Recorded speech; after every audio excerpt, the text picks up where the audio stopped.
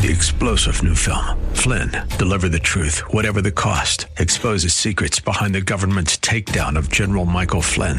Flynn knew what the intel world had been up to. He ordered the first audit of the use of contractors. This set off alarm bells. He told the truth. He was the most dangerous person for Donald Trump to hire. They had to get rid of Flynn. Flynn, deliver the truth, whatever the cost. Available now. Watch it today. Go to salemnow.com. salemnow.com. As we move along in our study of Revelation, we find ourselves beginning a 6-part series called The Seven Churches. Join us for Abounding Grace next.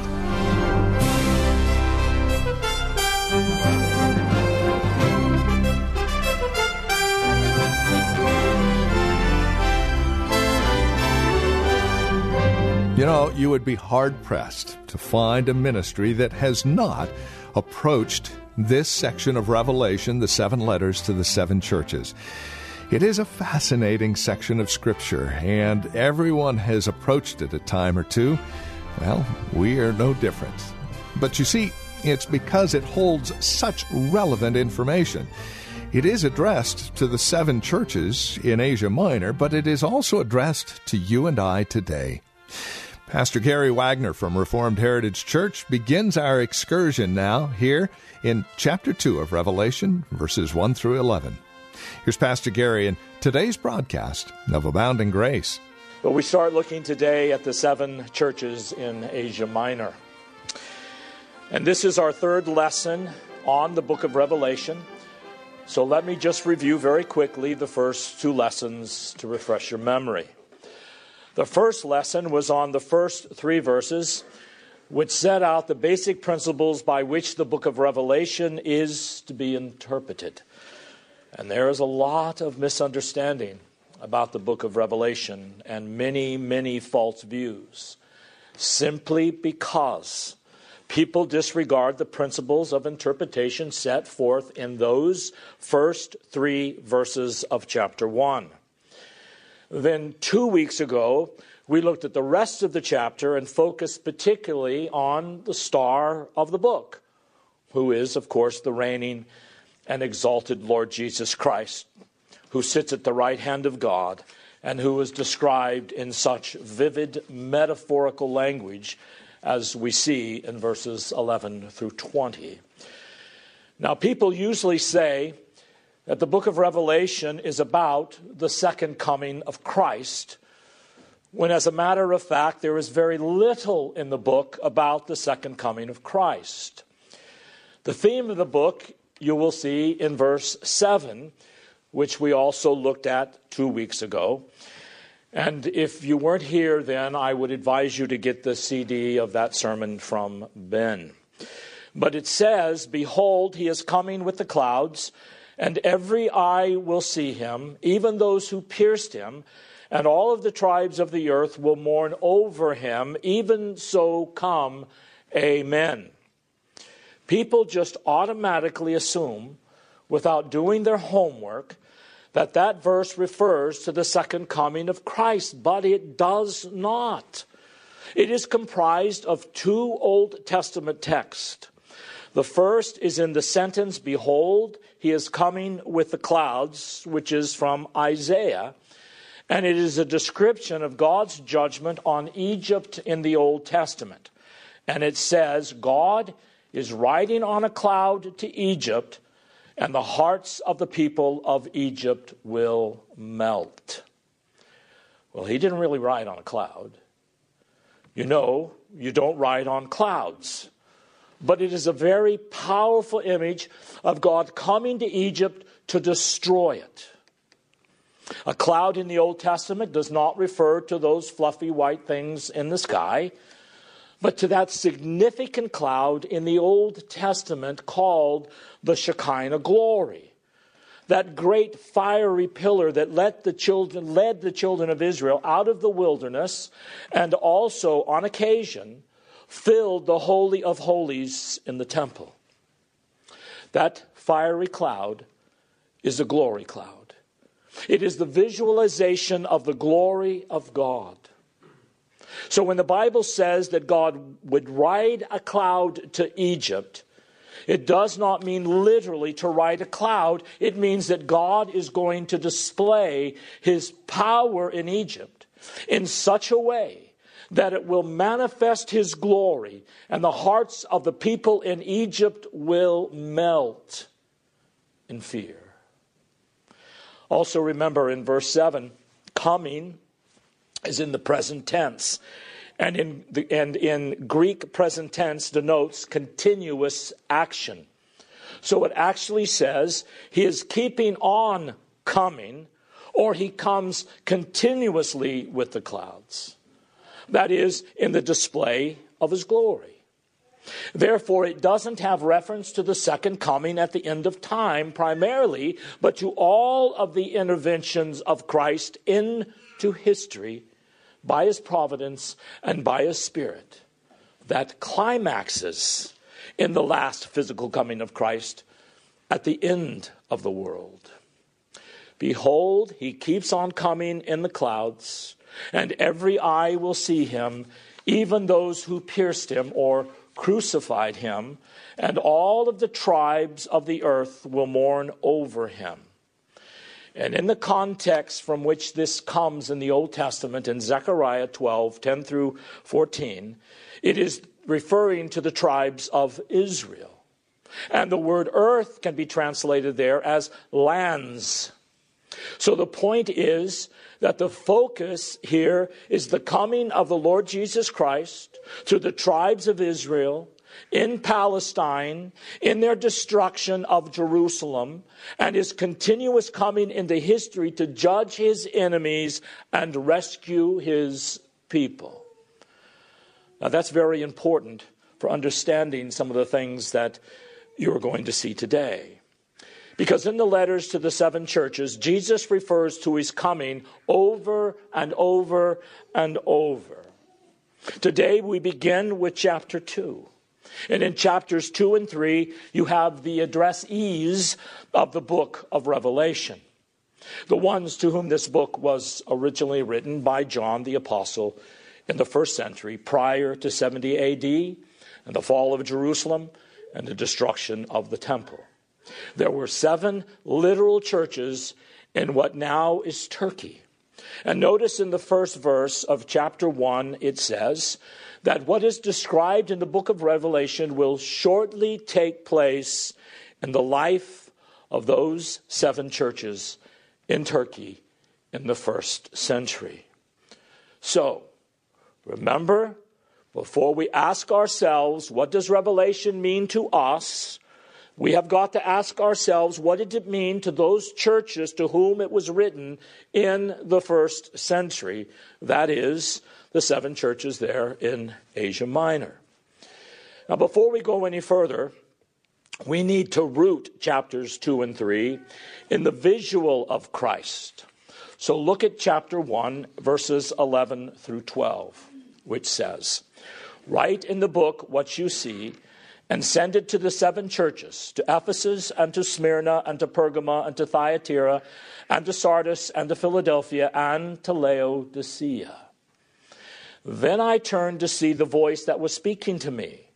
And having turned, I saw 7 golden lampstands, and in the middle of the lampstands one like a son of man, clothed in a robe reaching to the feet, and girded across his chest with a golden sash. Then turn down to verse 20. It says, "As for the mystery of the 7 stars, which you saw in my right hand, and the 7 golden lampstands, the 7 stars are the angels of the 7 churches, and the 7 lampstands are the 7 churches." Now, as we come to chapter 2, we see what some people have done is they have taken this chapter and have said, each of these churches represents a certain era in history. So they divide up history into 7 sections based upon what is said about each one of these churches. And you really have got to use your imagination to do something like that. You have to have a very vivid imagination. And also, you have to disregard the fact that it was not written chronologically to people throughout history. It was written to the 7 churches that literally existed in Turkey in Asia Minor. So let's look now at the first letter that was written to Ephesus again. Please turn in your Bibles to Revelation chapter 2, verse 1. To the angel of the church in Ephesus write, the one who holds the 7 stars in his right hand, the one who walks among the 7 golden lampstands, which is Christ, says this, I know your deeds and your toil and perseverance, and that you cannot tolerate evil men. And you put to test those who call themselves apostles, and they are not, and you found them to be false. And you have perseverance, and have endured for my name's sake, and have not grown weary. But I have this against you, that you have left your first love. Therefore remember from where you have fallen, and repent, and do the deeds you did at first. Or else I am coming to you, and will remove your lampstand out of its place, unless you repent. Yet this you do have, that you hate the deeds of the Nicolaitans, which I also hate. He who has an ear, let him hear what the Spirit says to the churches. To him who overcomes, I will grant to eat of the tree of life, which is in the paradise of God. Now, before we look at the assessment of this church by Christ, notice that he identifies himself at the beginning of each one of these letters with things that were said about him in the first chapter, verses 11 through 20.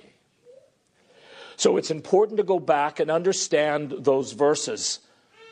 But just for a moment, let's think about the city of Ephesus, where that church existed. This was a vast and important metropolitan area. The church there had a series of great pastors.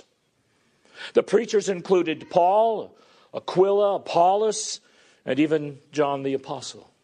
They had some great preachers in the church of Ephesus.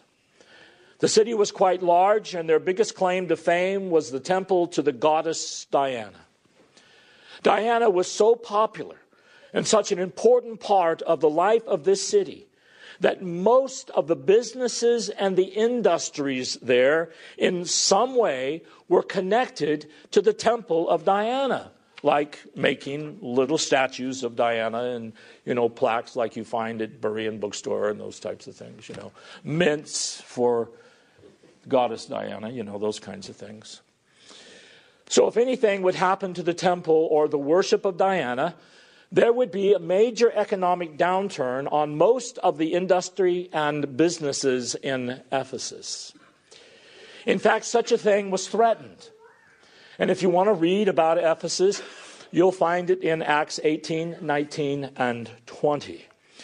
And there's a story there about how the gospel was preached in Ephesus, and the silversmith, who made little images of Diana, was very angry because Christ worship was affecting those businesses negatively that catered to Diana worship.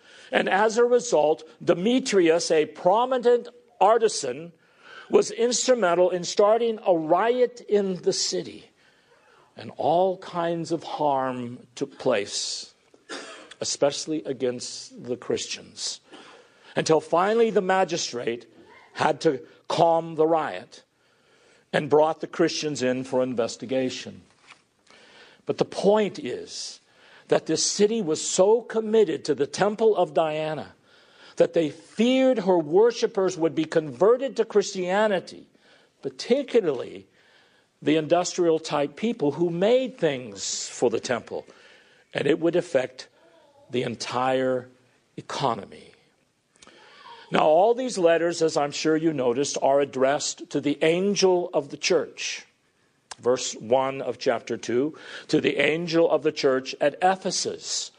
Verse 8, to the angel of the church of Smyrna, and so on. Now, who is this angel? Each church had an angel. Well, remember the Greek word for angel is angelos, and it can be translated in many places, angel. And in the book of Revelation, there are a lot of angels, and there is one particular angel that stands out above the others, which we will see later on. But also, it is not uncommon for the Greek word translated angel in some places to be translated messenger. It's not uncommon at all.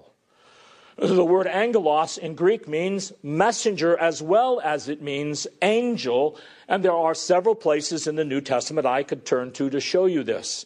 But let's go to the Old Testament book Malachi, chapter 3, verse 1.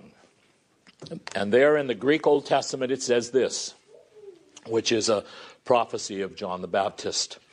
Behold, I'm going to send my angelos, my messenger, and he will clear the way before me, and the Lord whom you seek will suddenly come to his temple.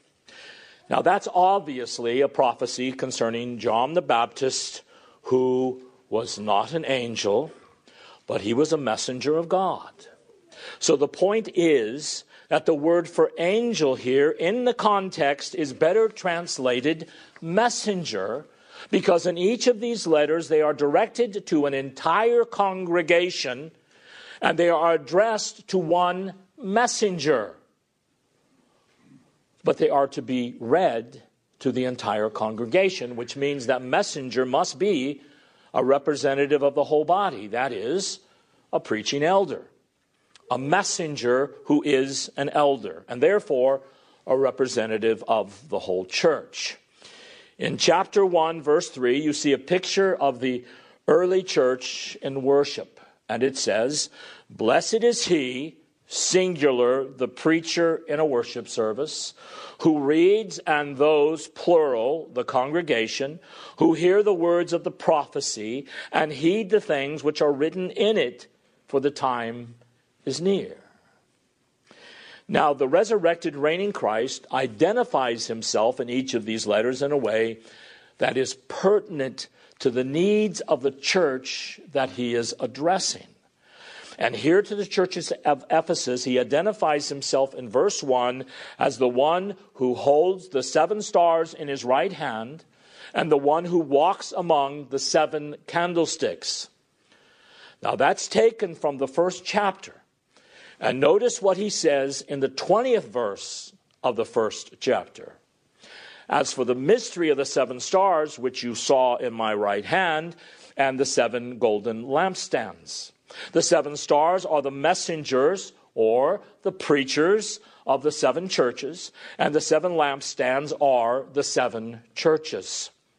So here Jesus is identifying himself to this church as one, the person who holds the messenger of the church in his hand.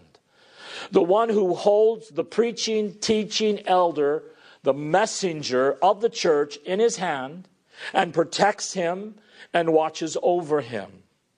He is also active among the lampstands. And the lampstands symbolize the various churches, which means Christ, who is about to give a critique of the church of Ephesus.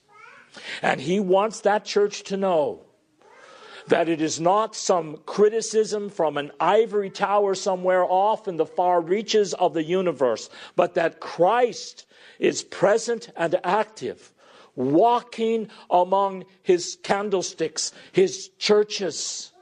So his knowledge of these congregations is intimate and thorough, absolutely certain and absolutely correct.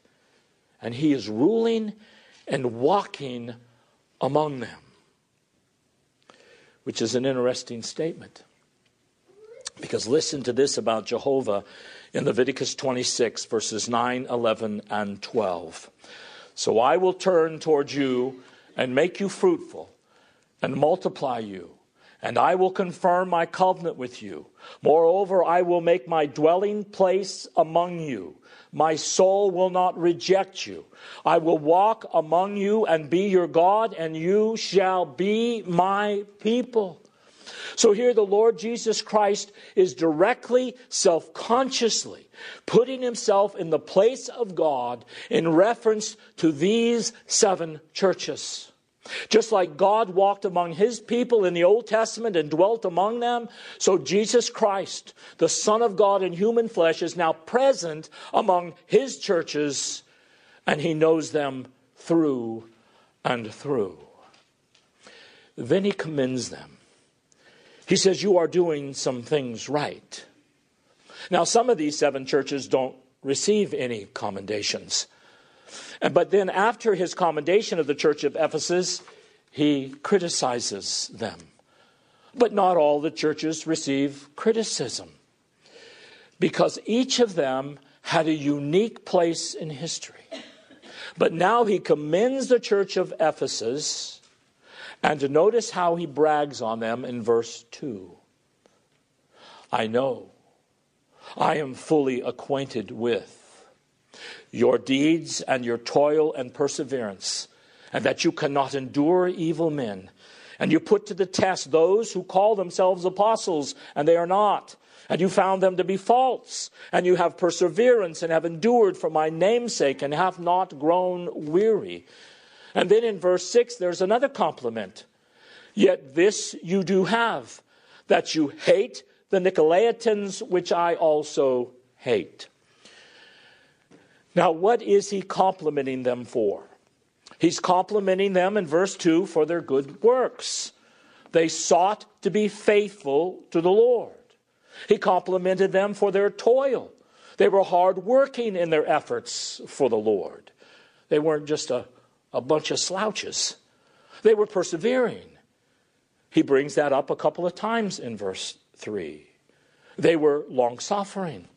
They didn't have a fly-by-night attitude. They had constancy. And also, they couldn't endure all evil men. Either evil because they taught false doctrine or because they lived in an ungodly way. They couldn't tolerate heresy. They couldn't tolerate men living in clear rebellion against the Word of God. And as a result, church discipline, I'm sure, was practiced very intensely in this church. And they put to test those who called themselves apostles, who they found were not, but were false. You see, they knew the Bible well enough to check those who claimed to be Holy Spirit-inspired apostles like Paul and Peter, but which were not. So they had a very solid, extensive knowledge of theology and the Word of God and of ethics. Verse 3, and you have perseverance and have endured for my name's sake and have not grown weary. That is, you have suffered for this. You had to pay a price for this kind of attitude. People have looked upon you as bigoted and narrow-minded. Any of you ever been called that? Because of your emphasis on theological and ethical purity. And in so many words, he is saying, I appreciate that. You have endured for my name's sake, and you have not grown weary. And then in verse 6 he says, yet you do have that you hate the deeds of the Nicolaitans, which I also hate. Now, before we look at the Nicolaitans, I want you to see something here. You hate what I hate, Jesus is saying. And you don't hate what I hate would be, and if you don't hate what I hate, we've got a big problem. And I do hate the Nicolaitans, so I'm glad to see that you do also. You see, godly, holy hatred is such an important part of the Christian life. I mean, if you love something, you are going to hate anything that opposes or seeks to oppress or harm the person you love. If you love good, you're going to hate evil. If you love Christ, you're going to hate anything anti-Christ. Every good lover is a good hater. Well, this has been Abounding Grace with Pastor Gary Wagner from Reformed Heritage Church in San Jose. As we have closed out our time together today, I would remind you that our desire is to know how this program encourages you in Christ. Now, there are three ways that you can contact us to provide us with this information. And again, it would really encourage us a great deal if you'd take a moment and let us know how the program is encouraging you in your walk and relationship with the Lord Jesus Christ. Here's how to contact us. Phone number is 408-866-5607. That's 408-866-5607. Our website, where you can drop us an email and even learn a bit more about us, is reformedheritage.org. And then, of course, you can write to us at PMB, that stands for Post Mailbox, number 402, 1484 Pollard Road, Los Gatos, California. The zip code is 95032. Now, there is another way you can contact us, and this would be the best of all, especially if you're not involved in a church at this time. Plan on visiting. Let us fellowship face-to-face, as it were. We meet at Lone Hill Church, 2 in the afternoon on Sundays at 5055 Lone Hill Road in Los Gatos. Directions can be found at our website, reformedheritage.org, or by calling 408-866-5607. By the way, copies of the broadcast are just $5. Mention today's date when you contact us, and we'll get a CD out to you right away. Thank you for joining us today. Until next time, God bless.